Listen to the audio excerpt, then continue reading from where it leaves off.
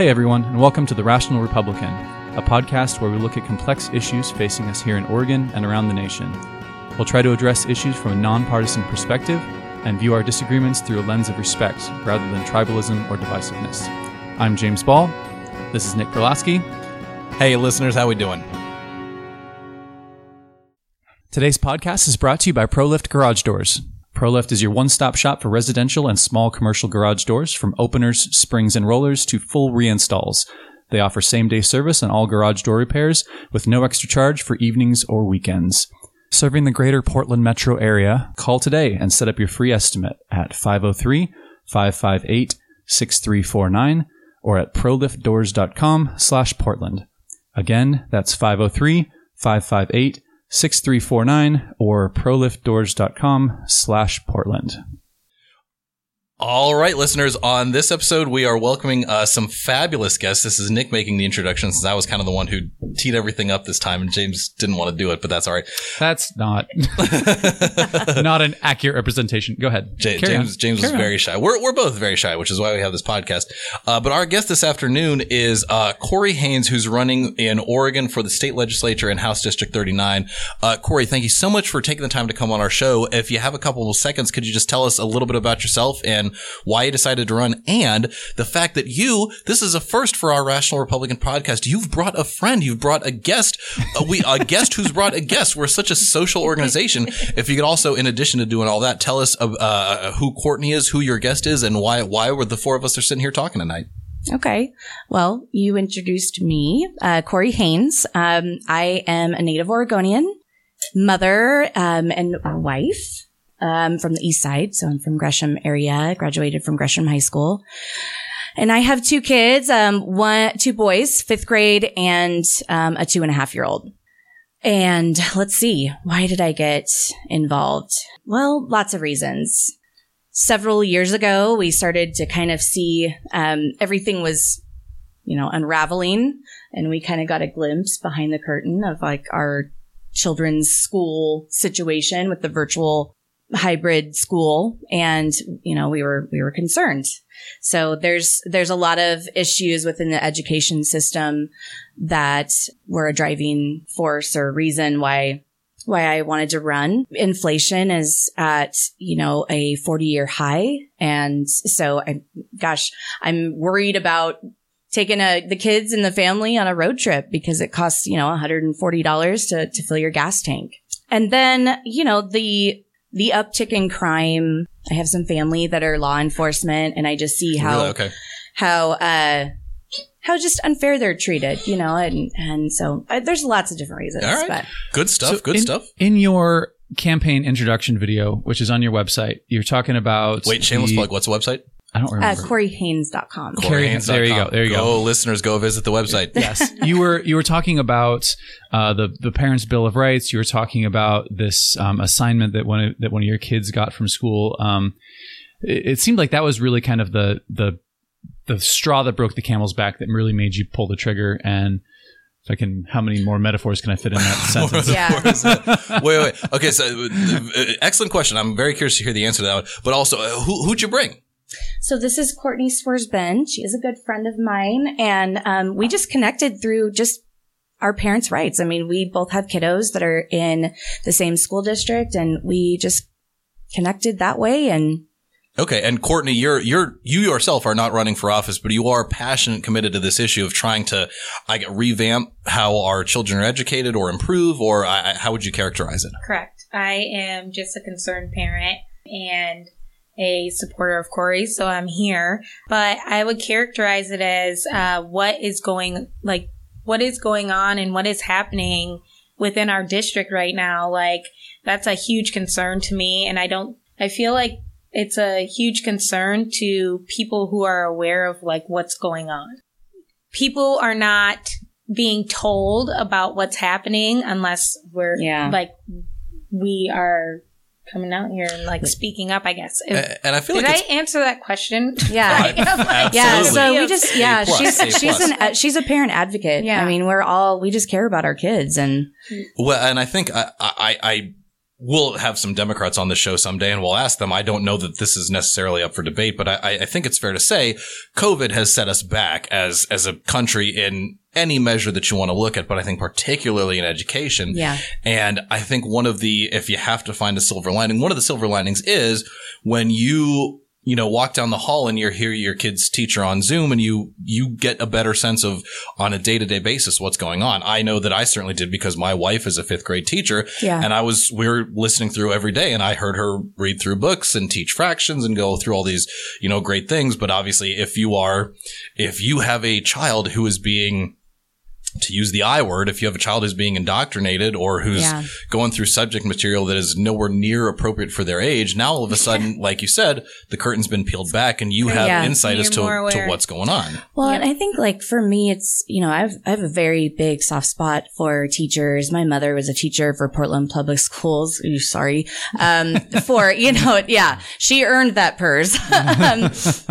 She was a school teacher for over 35 years. No kidding. Okay. And which school? What's that? Which school did she teach at? So she taught at Wilcox. It was an elementary school over in Northeast Portland. But then she retired at Applegate, which was right on 82nd. So it was just a very, my wife is also elementary school. So I'm sure they can share some stories. Yeah. So I want to be compassionate about, our educators. I think that they are all doing, the best that they can. It's kind of the personal agenda based educators, bringing their partisan politics into, our schools. And so, just to kind of echo what she was saying. And I was getting into an argument online earlier, which I know is a great thing to do. Rarity. I get on Reddit for whatever reason, which is very left leaning, and I just lose all of my points, my karma points. Anyway, but I was talking about how you need to have age appropriate lessons, and they're at a certain point, like you don't talk about the horrors of the Holocaust in kindergarten because it's just. It's not appropriate. The children at that age really just can't understand the gravity of what they're talking about, and and so to have some of these conversations about gender identity or whatever in elementary school is just wholly inappropriate. Or just and just saying that they'll have these conversations, but they'll guilt trip the child into if they don't believe in whatever it is that the teacher is believing, they'll chastise the child and condemn them in front of the class. And I am just appalled by that sometimes. I'm just like, why is this allowed? We spent so much time moving away from bullying and, discussing the fact that stuff that happened for 30 or 40 years where kids would get made fun of and people just kind of look the other way. It's like we spent the last 10, 15, 20 years saying like, okay, like this is wrong. Like being a bully in the schoolyard, it's not just part of growing up. We're like, no, this is wrong. We're going to go ahead and not do this. To now flip the switch and just go the other way and just wholly accept bullying as long as the kid agrees with your ideology. And if there's a student who doesn't identify as A, B, C, or D, then now all of a sudden it's okay. Yeah. Mm-hmm. I mean, that whole what? That was a horrible thing. My son came home. Well, why don't you talk about it? I know it was in your announcement video, but for the people who haven't been to your website yet, which they will after listening to this episode. So my 5th grader, he's great. He doesn't have a great basic concept of human anatomy yet. I mean, he's he's prepubescent. He's a 5th grader, so one would not expect. I'm 34. I still don't. Well, and so he came home from school. He was mortified. He was confused. He was, a lot of things. And I'm like, what's going on, buddy? He's like, oh, I just don't want to go back to school. And I was like, really? Why? Well, there were some situations and there was a conversation that was brought up and a lesson that was taught that made me feel like uncomfortable. Okay. That's concerning. And it was really concerning because every single health lesson that was taught to our children, I mean, they had given us, a heads up. Hey, we're going to be talking about like stranger danger. Like, hey, this is coming, then offered opt-outs, except for this one. This was like a surprise lesson. And so he said, well, gosh, I I learned that there's many different genders. I learned that the sexual preferences, as in a fifth grader, of my principal. And, it was enough to where I'm like, okay, well, let's have a conversation about this. And so taking it to the school and getting met with, oh, sorry, that was all on the up and up. And, nothing, there was no like, oh, I'm so sorry. Hey, we should have been thoughtful and intentional about that. That might have been, a tricky subject to maneuver, anything, but there wasn't any sort of care or concern. It was basically like, this is the way that we are going to be teaching this and you're wrong. And so you need to accept it, respectfully. I said, look, just let's opt out Miles from, future lessons. I don't want to confuse him. I want to be the one to talk about those things. We have a very open household and I want to be able to talk to him and he knows that he can come to me with anything. And that was met with, no, you can't opt him out. This particular lesson is not the comprehensive sexual education. It's that you're allowed to. I said, oh, gender be, that's your sexual health. Yeah. So we were a little bit concerned. Our kids they're only young for so long, and I don't have my head stuck in the sand and think that it's, I don't know. Yeah. And my thought, I watched your video. And so what they kind of gave sliders of, how do you feel between male and female or sliding masculine and feminine? And Nick and I were kind of talking on the way over here. 95% of people are binary. You're male or you're female. Yeah. And when you present kids that age with a sliding scale and say, oh, we'll pick a spot on here. Right. Well, nobody, masculine to feminine. Right. Yeah. Nobody, just psychologically, you don't want to be the guy on the very end. So you're gonna put it in a little bit, because you don't want to be the extremist. Sure. At least I do. My kids would be the guy at the either would put at the very end. They would be like, I'm here and I'm there. Like, and you don't get. But it introduces these concepts which for 95% of people are not the case, and kids being kids, they're you can be influenced pretty easily by that kind of stuff. You introduce the idea of this sliding scale, and all of a sudden 2/3 of the class thinks that they're transgender. Yeah. Right. When reality, less than 1% of the population has gender dysphoria. Yep. And you can screw up your life pretty bad if you start going down this path of being transgender when you're not actually transgender. I just feel like it's a huge. If my parents were like, Courtney, oh, you like dressing like your brother? Oh, you must be a little boy. Let's change your gender at 7, 8, 9, 10 when I really wanted to be a little boy. It just blows my mind at some of these parents. You're just trying on different identities. Yeah. What kids do. And they, but these potentially can be dangerous if you go too far down that path of being something that you're not, especially when there is so much affirmation around being trans and, congratulations, great for coming out.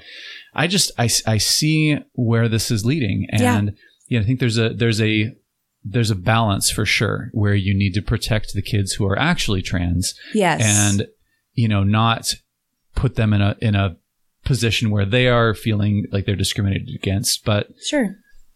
Anyway. Well, sorry, we're here to talk about you. Let's be honest. We want our kids to all be, we want an inclusive environment. Absolutely. And I am not, transphobic and all of these things that I've been called, but, and they'll call you that just for asking the question. What was it? The senator, what's his name? The crazy one. Josh Hawley. Asked the question. Not a friend of the pod. Has not been on the pod. No, he is not senator, but he's, asked the question, can men get an abortion? And was called transphobic for just asking the question. No, it's like, no, okay, wait a minute. Like, this is just, okay, we can determine how conservative you are and how transphobic you are and whatever, but this one should be a yes or no question. Nothing is a yes or no question anymore, and I've noticed that, like, you ask a question and then there's 50 answers to that one question, and a simple yes or no would have Well, and that's fine. you go through your classes in high school and college and you learn about like the Stanford prison experiment or the Connecticut blue eyes, brown eyes. And it's just another way to other people. And like we've gone through, and if you give individuals that power, they will take advantage of it. Period. Full stop. If you split your class in half and you say you have for the guards and you have for the prisoners, but you're still 23, you're still in your psychology class, you're still at Stanford, you're still well educated, whatever, they will absolutely devolve into those roles. If you split your first grade class in half and you say, okay, the brown-eyed kids are the ones in charge and the blue-eyed kids there's something wrong with them, so we need to like shepherd them and take care of them, they will devolve into those roles. If you find ways to other people, especially at that young of an age, they're going to take advantage of it. Right. And it's ironic that it is our party that gets called homophobic and transphobic. And to be sure, there are elements of our party that are, and we want to distance ourselves from them and call that out where we see it, because that's wrong. And that's absolutely not what we're trying to represent. Looking at you, ORP, who has goofy stuff in their state platform every single time that they meet. Do my very best to get that out of there. But that's a whole nother, that's a topic for another podcast or several podcasts, as it were. Podcasts. But there's also, you can't let yourself go so far the other way that you're now finding excuses to go bully individuals who identify as straight or as cisgender. Right. And which 95% of the population is. But if you go through and you introduce these concepts at that young of an age and people kind of glom onto that, they are going to find a way to other the people that they view as not like themselves. Right. Which is wrong. Yeah. And I think it's I don't think it's unreasonable as a parent to just request that, hey, like a heads up would have been great, and we weren't given that chance. Yeah. And so, I mean, on the flip side of that, it was, I wish that we, would have known, number one. And then I also wish that they were just a little bit more thoughtful and intentional with how they presented. The class was not divided up into girls and boys. And so my son was sitting there, trying to fill out his, genderbread man, sheet. And he's like worried that, is a girl going to look on my shoulder and see and make fun of him? And, so it's just like all those little things. And then also like, why are they over sexualizing our kids? Mm-hmm. These are things that are so crazy to me that McKenna came home to touch on that point. And and I'm sorry, McKenna's your daughter? Yeah, yes. She's also a fifth grade. She'll be a sixth grader. But she came home, and I just don't understand why they have to teach about sexuality in general at school. Like McKenna, I love her to death, but I'm like, girl, you need to hit those timetables a little bit more. Or you need to read that book a little bit, like hit that book a little bit harder. But she is so, like, they're so focused on like these social issues that I feel can be taught at home. Well, I think there can be a compromise there. And this is just my 2 cents, because there are parents who are bad parents. You think homeless people who are having kids, you're talking about, drugged out, just totally absent from their kids' lives. And those are the ones who continue the cycle of poverty. They're the ones whose kids don't get any kind of sex education. They're the ones who don't get parental love. They probably have absent fathers. And those are the ones who are more likely to get pregnant at 14 and continue that cycle. So I do see there's some value in sex education, but having the option to opt out, I think is super important, because if you are a parent who is involved in your kid's life and you are the one who wants to talk about sex education, and you want to do it from whatever perspective that you want to do that, whether that's religious or non-religious or abstinence only, or whatever you want to teach, you should have that option, and to opt and pull your kid out. Yeah. Yeah. Well, and especially I think that it'll be interesting to see post-COVID, because we did get a look at this is what education looks like for our youth. And while everybody, there's always parent-teacher conferences, and now, that you can email the parents and everything like that. I think that we really did get a look, like you said, behind the curtain, which I don't know if you know a gentleman named Jeff Reynolds, friend of the podcast. He's also a conservative, writes for WorldNet Daily? PJ Media. PJ Media. Oh, yeah. PJ Media. Yeah. And he's come on. He wrote a book called Behind the Curtain. Listeners, go buy the book Behind the Curtain. Jeff, if you're listening, shameless plug. Behind the curtain. That's for free. I actually don't think I've read it. So, Maybe I should. I think we You got did read copies it? of it somewhere. Did Yeah, we got them somewhere. read it. Okay. But the interesting Burning. part of the COVID kind of debacle that we've gone through and experienced with schools is enrollment is declining at an incredible pace, and it shows me that everybody, left, right, and center, is a free market capitalist. And if you believe that your child is not getting the education that he or she deserves at your elementary school or middle school or high school, you will remove your child from that school. Whereas it's always just been that you live in a house and that Go you're to assigned to a school. school district and that's where you go and say la vie.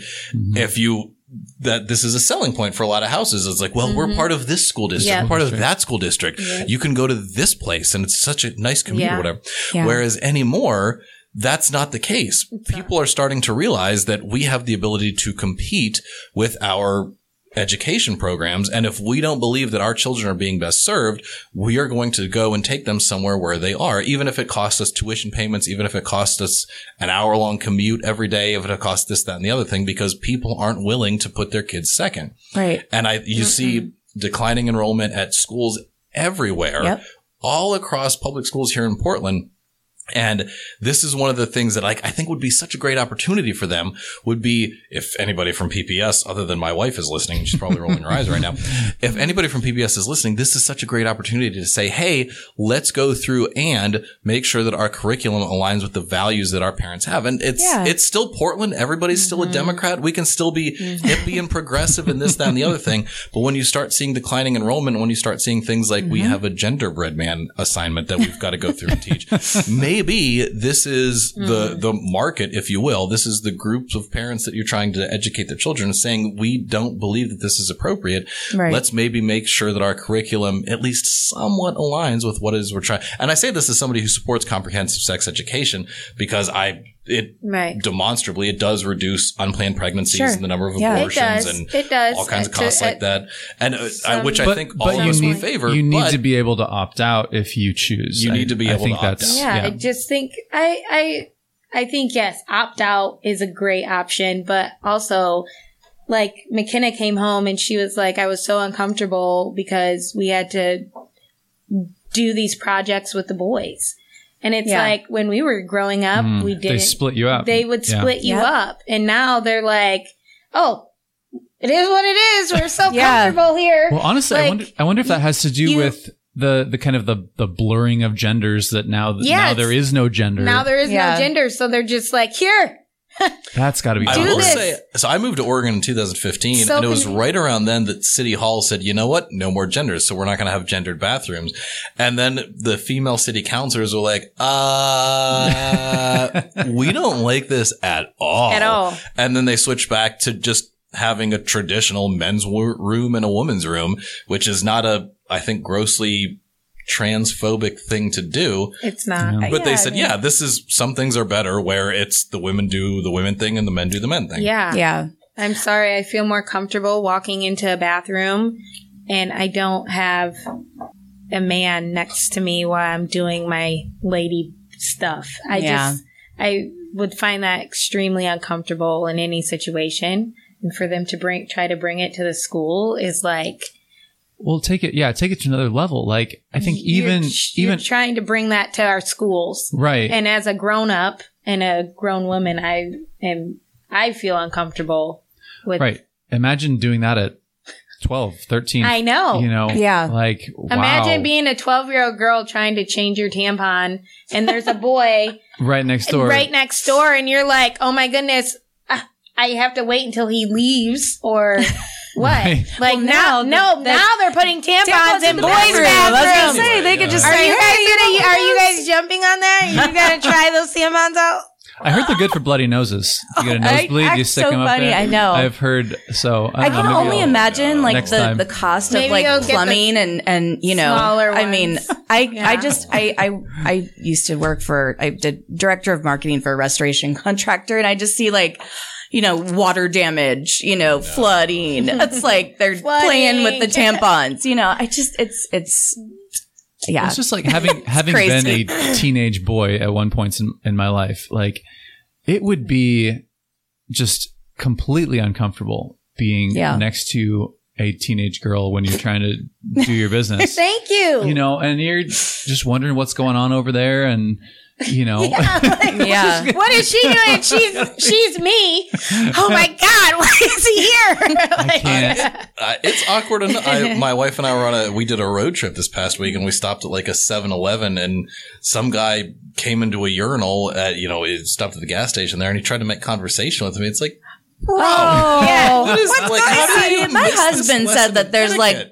like a code of conduct when you're Lord. you'd never look. Yes, you never look a man in the We do not do this. Never look a man in the eye. Not when you're in the urinal, right next to it's like, this is awkward. I promise, I'm not interested in hearing about the good gas mileage that your Honda Civic has right now. No. Congratulations, dude. Not the time. Read the room. Read the room. Anything that's awkward for adults is 10 times more awkward for teenagers. And trying to force this stuff on them has got to be, and that's another one of the issues that I have with all this cultural change that we're going through is trying to treat children like they were adults. Oh, yes. Because I feel like for sure. I feel like adults can handle the bathroom situation. You have floor to ceiling, walls, and adults can handle that.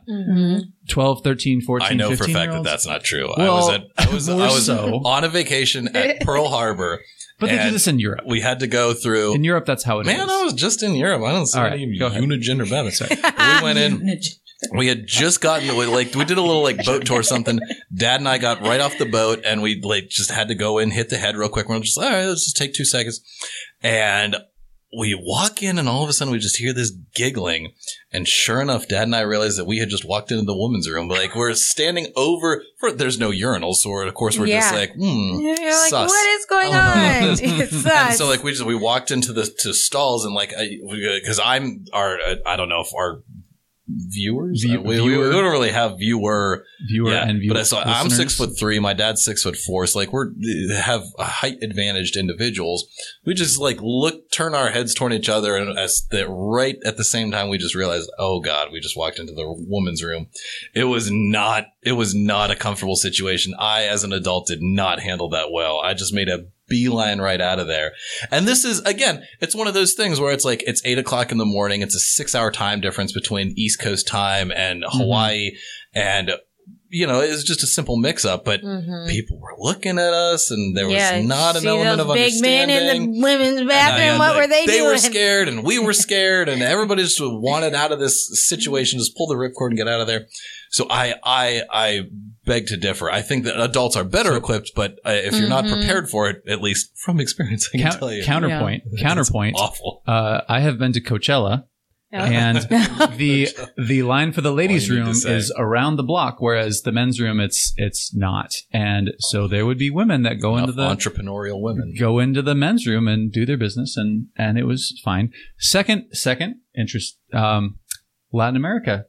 You will be taking a pee, and the female cleaning lady will just come in and start wiping the floor. And what is our podcast involved? Yeah, what is what? 8 minutes. Two points where it really wasn't a big deal. It's a little weird from an American standpoint. No, it is a really big deal. I don't like that. Okay. I don't want you in the bathroom with me, Jeff. Okay? I'm sorry. I just don't. You're calling out Jeff Reynolds? He's not even here to defend himself. He just wrote a book. Sorry, he didn't do anything wrong.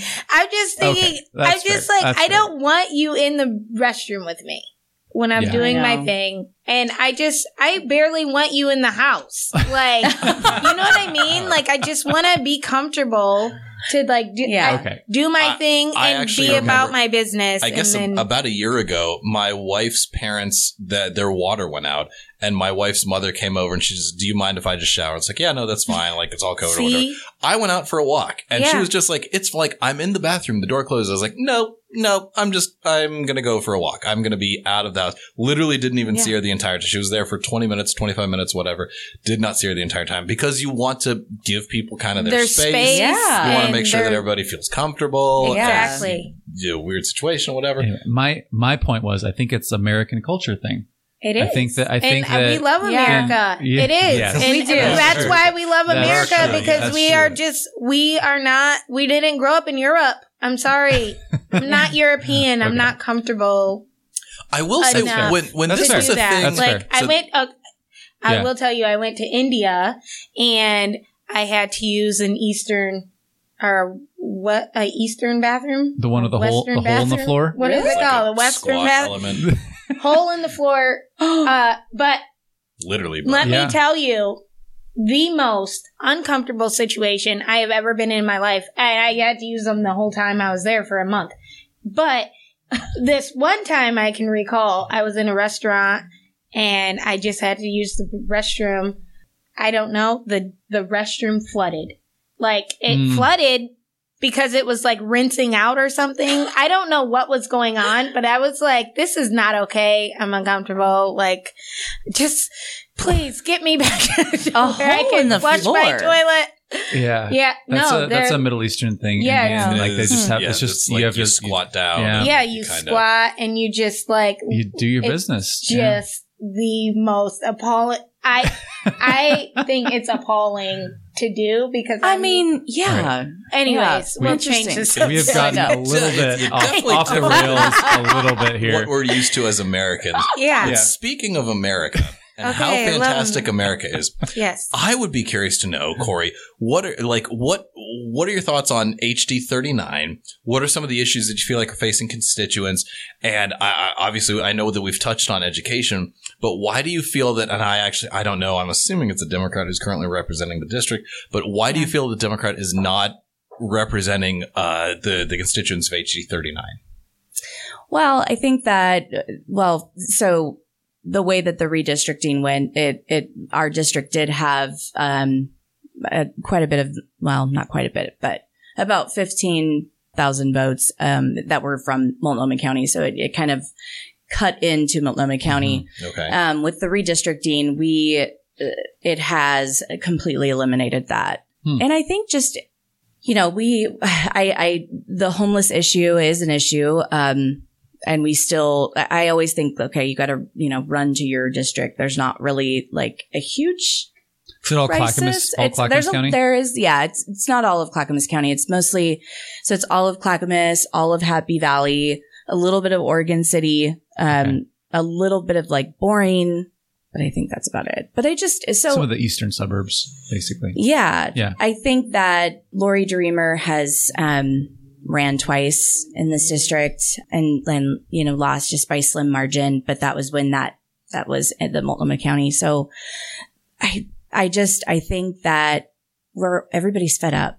I mean, there's on right or left, everybody's really sick of having all of these issues and very little support.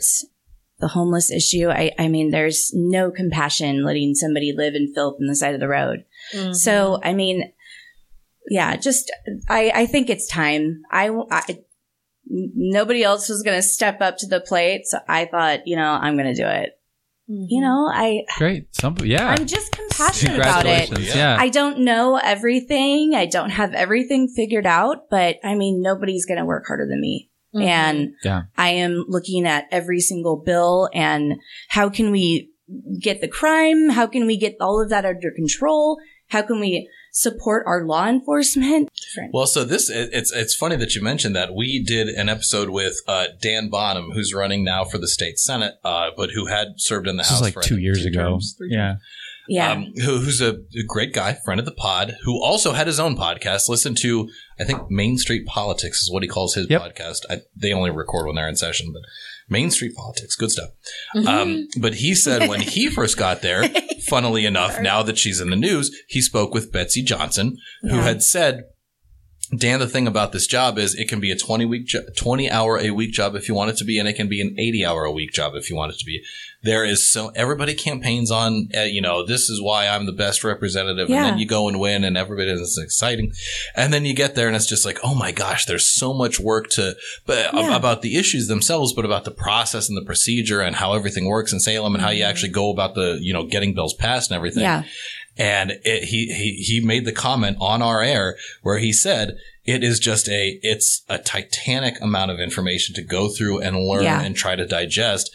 And the fact that you're able to sit there and just say, hey, like, I'm going to work harder than anybody else. Oh, yeah. That for me, at least, that counts, far more than somebody who just says, I've got the perfect resume. I'm ready to go on day one. It's like, nobody is. Nobody is. You have so much more to learn. Yeah. I have a small business. I'm a mother. But I am so passionate. I mean, I can run through a brick wall. It's like, we need to get back to having some balance in Salem. I don't care if I need to stay up late and be looking after Bill and I'm doing a police ride along tomorrow to, awesome. Because I want to know what I can do to help them. I mean, we need to all stick together. It takes a village.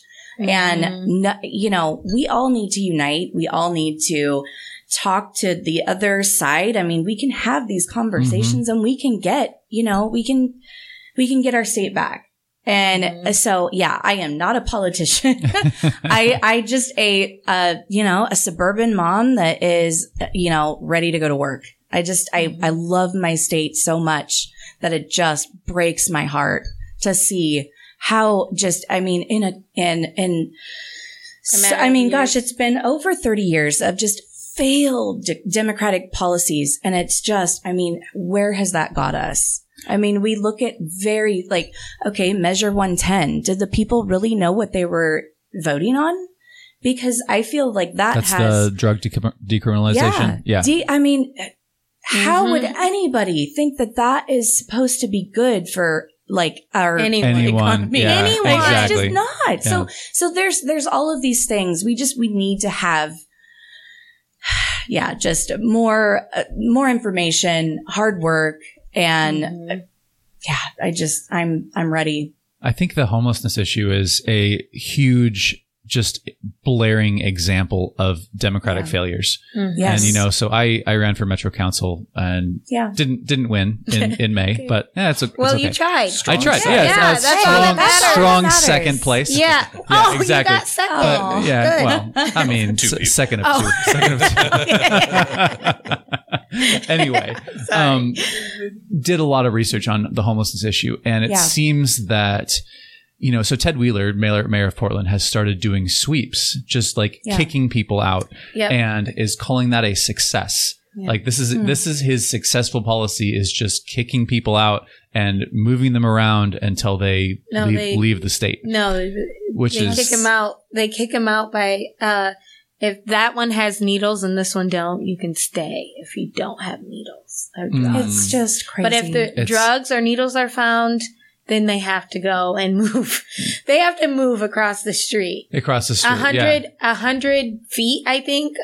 They have to move from there. But that's their policy. After 30 years of just allowing these things to happen, their policy, their successful policy, quote unquote, is just to kick people out. I know that. And you have organizations that are actually helping people. Right. The Bybee Lakes Hope Center. Yeah. I'm friends with the guy who runs City Team. There's one called Shepherd's Door, I think. And the difference between those, and none of those get any money. This is my little soapbox here, so I apologize. I know this is about you, but not. No, it's not.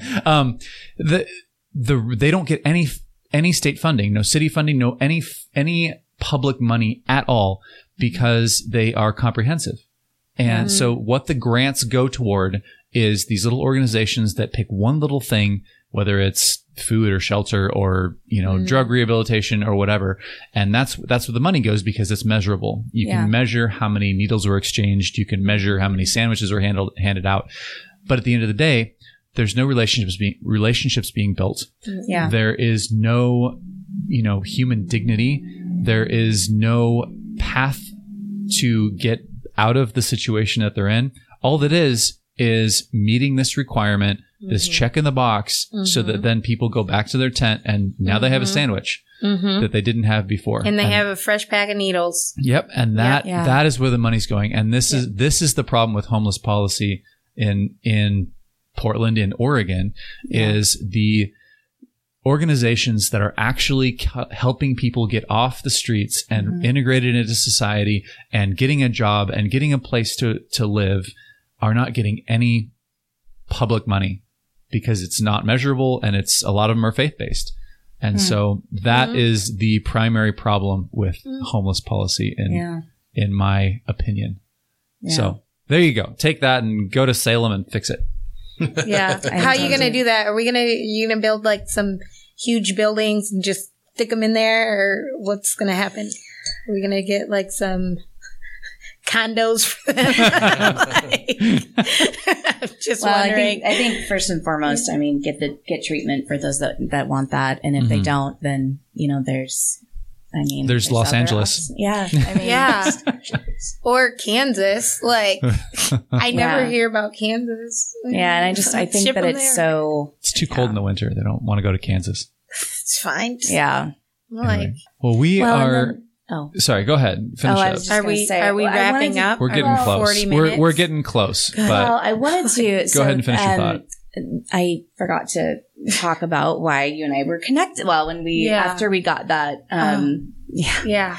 And so I might let you explain that because I got a text from her.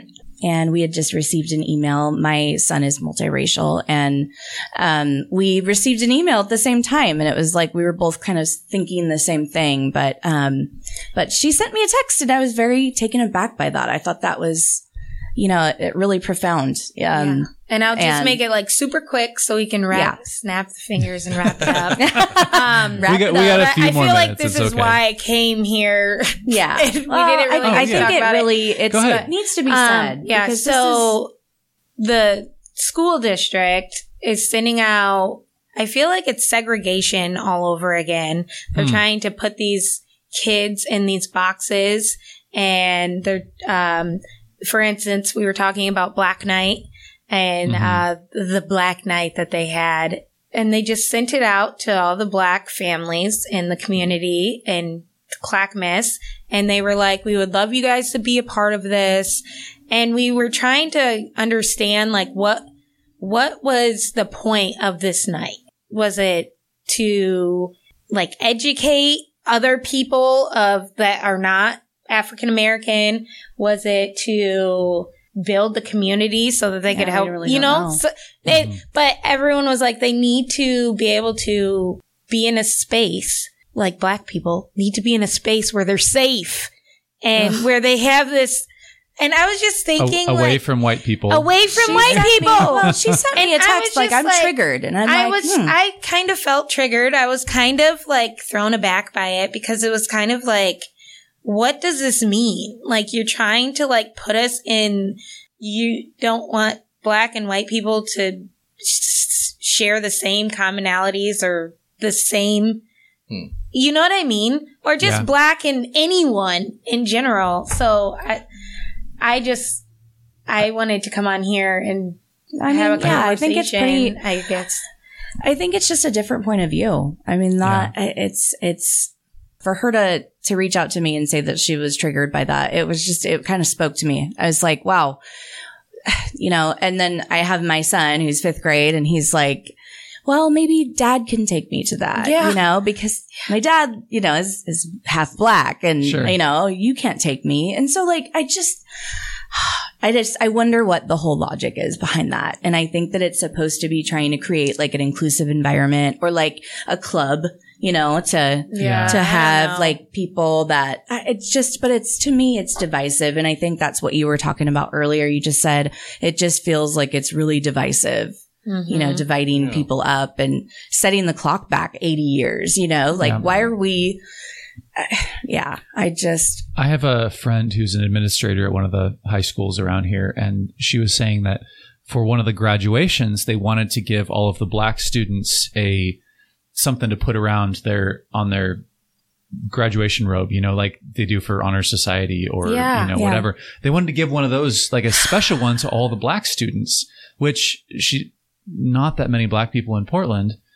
And she was just like, what are you doing? Like, why? You're like honoring people because of the way that they were born, you know, like this, there's just such an odd thing to want to do.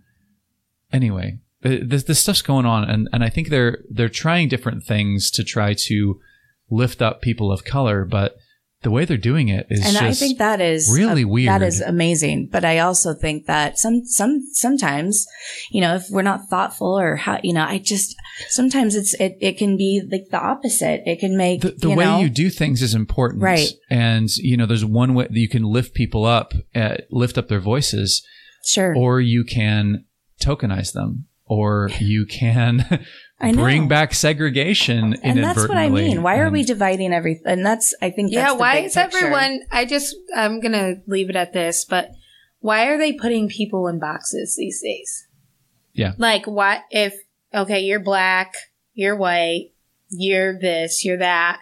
And then there's all these other little things that they put with you. And they're like, well, you can't hang out with this person because you guys won't get along. Well, it even goes back to the genderbread man. Like you start putting people in boxes of, you know, are you gay, straight? Are you trans? Are you cis? You know, are you like whatever? And you just like, if you are not in that box, you're demonized, you're looked down on, you know, or you're praised for, you know, who you happen to be. Yeah, and then if you like, exactly. Yeah, they're doing it in just such the weirdest way that I think is very counterproductive. So yeah, I get you. Well, we are now overtime, but that's okay. Sorry. That's all right. It's all right. There really is no. We can talk. We have done one that was like an hour and a half long, and Nick was giving me the was he giving you the nastiest, the nastiest side wrap eyes. It up. What's that? Like Dave Chappelle. That must have been a good conversation. Anyway, it was a good conversation. We killed an entire bottle of whiskey. I think that podcast. Man, how could you give a side eye when you have whiskey? Well, we didn't have whiskey anymore. That was we the had problem. finished it. We're all done with the whiskey. Okay. I think my mom commented on that episode. She said, you guys should probably drink a little less when you're on those. Anyway, so one of the things we like to do at the end of our podcast is ask our guests, you know, who is their favorite Republican. So we gave you a little heads up beforehand. So if you have a good answer. Well, you know, I don't have just one. Okay.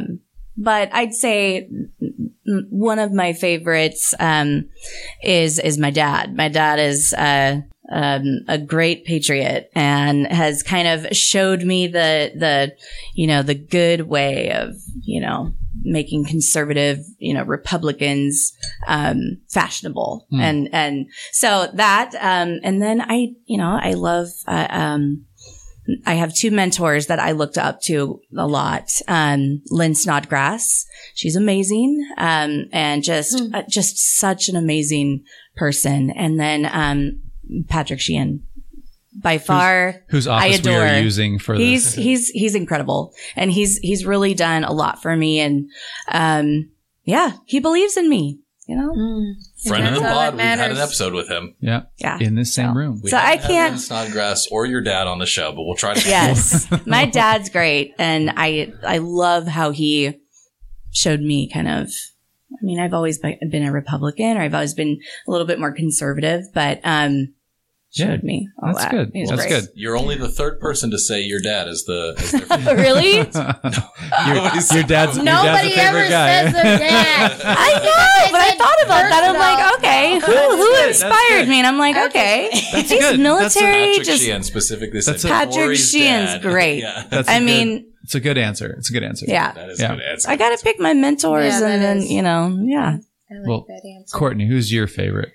So my favorite, unlike Kori, I haven't been It's not my dad. No. I haven't been a Republican my entire life. I kind of like ate the red pill like 3 years ago when COVID started and Black Lives Matter came out, right? So I started paying more attention to politics and the way policies and I think we were all forced to. Right. Sure, right. Yeah. But my favorite Republican is Candace Owen. I really look up to her, and she's taught me so much. So, yep. Got to meet her at an event a couple did? years ago. I'm very jealous. Yeah. What is she I mean, smart? That's incredible. It was a Get meet her on and the greet. pod and bring me. I shook her hand. We took a photo. That was the extent of it. It was not any more than that. But she's very smart. Yeah. She is. Yeah. Yeah. Sharp as a tack. Well, Who's yours? Yeah, we need to know your guys's. I think we've actually answered this question before. Yeah, I think. I'm pretty sure I said Jack Kemp. Yeah, I gave the standard like stupid answer of like Abraham Lincoln, just because he's the OG like whatever. But I mean, I like Ben Sass. He's good. Christine Drazen. I'm a big fan of her. Yeah, also friend of the pod. Also friend of the pod. Spoke to her. She's great. I'm a real big Christine Drazen fan. Like a little, yep. If we can all come together, 4 more months. Please, the entire party needs to come together and just we gotta get her past the finish line. 100%. We need her Fingers and crossed. not Kate Brown 2.0. oh, child. All right. Well, with that, I think we will call it an episode. Thank you so much both so much for having us on, coming on. This has been fantastic. And yeah, right. And listeners, we'll talk to you next time. Thanks for listening to the Rational Republican podcast. Your hosts are James Ball and Nick Perlosky. The show today is brought to you by ProLift Garage Doors of Portland, serving the greater Portland metro area for all your garage door installation and repair needs. If you'd like to get in touch with the show, you can email us at james@jamesaball.com or follow us on Facebook, Twitter, or Instagram. You can find our episodes at jamesaball.com, Apple Podcasts, Google Play, or wherever you find your podcasts.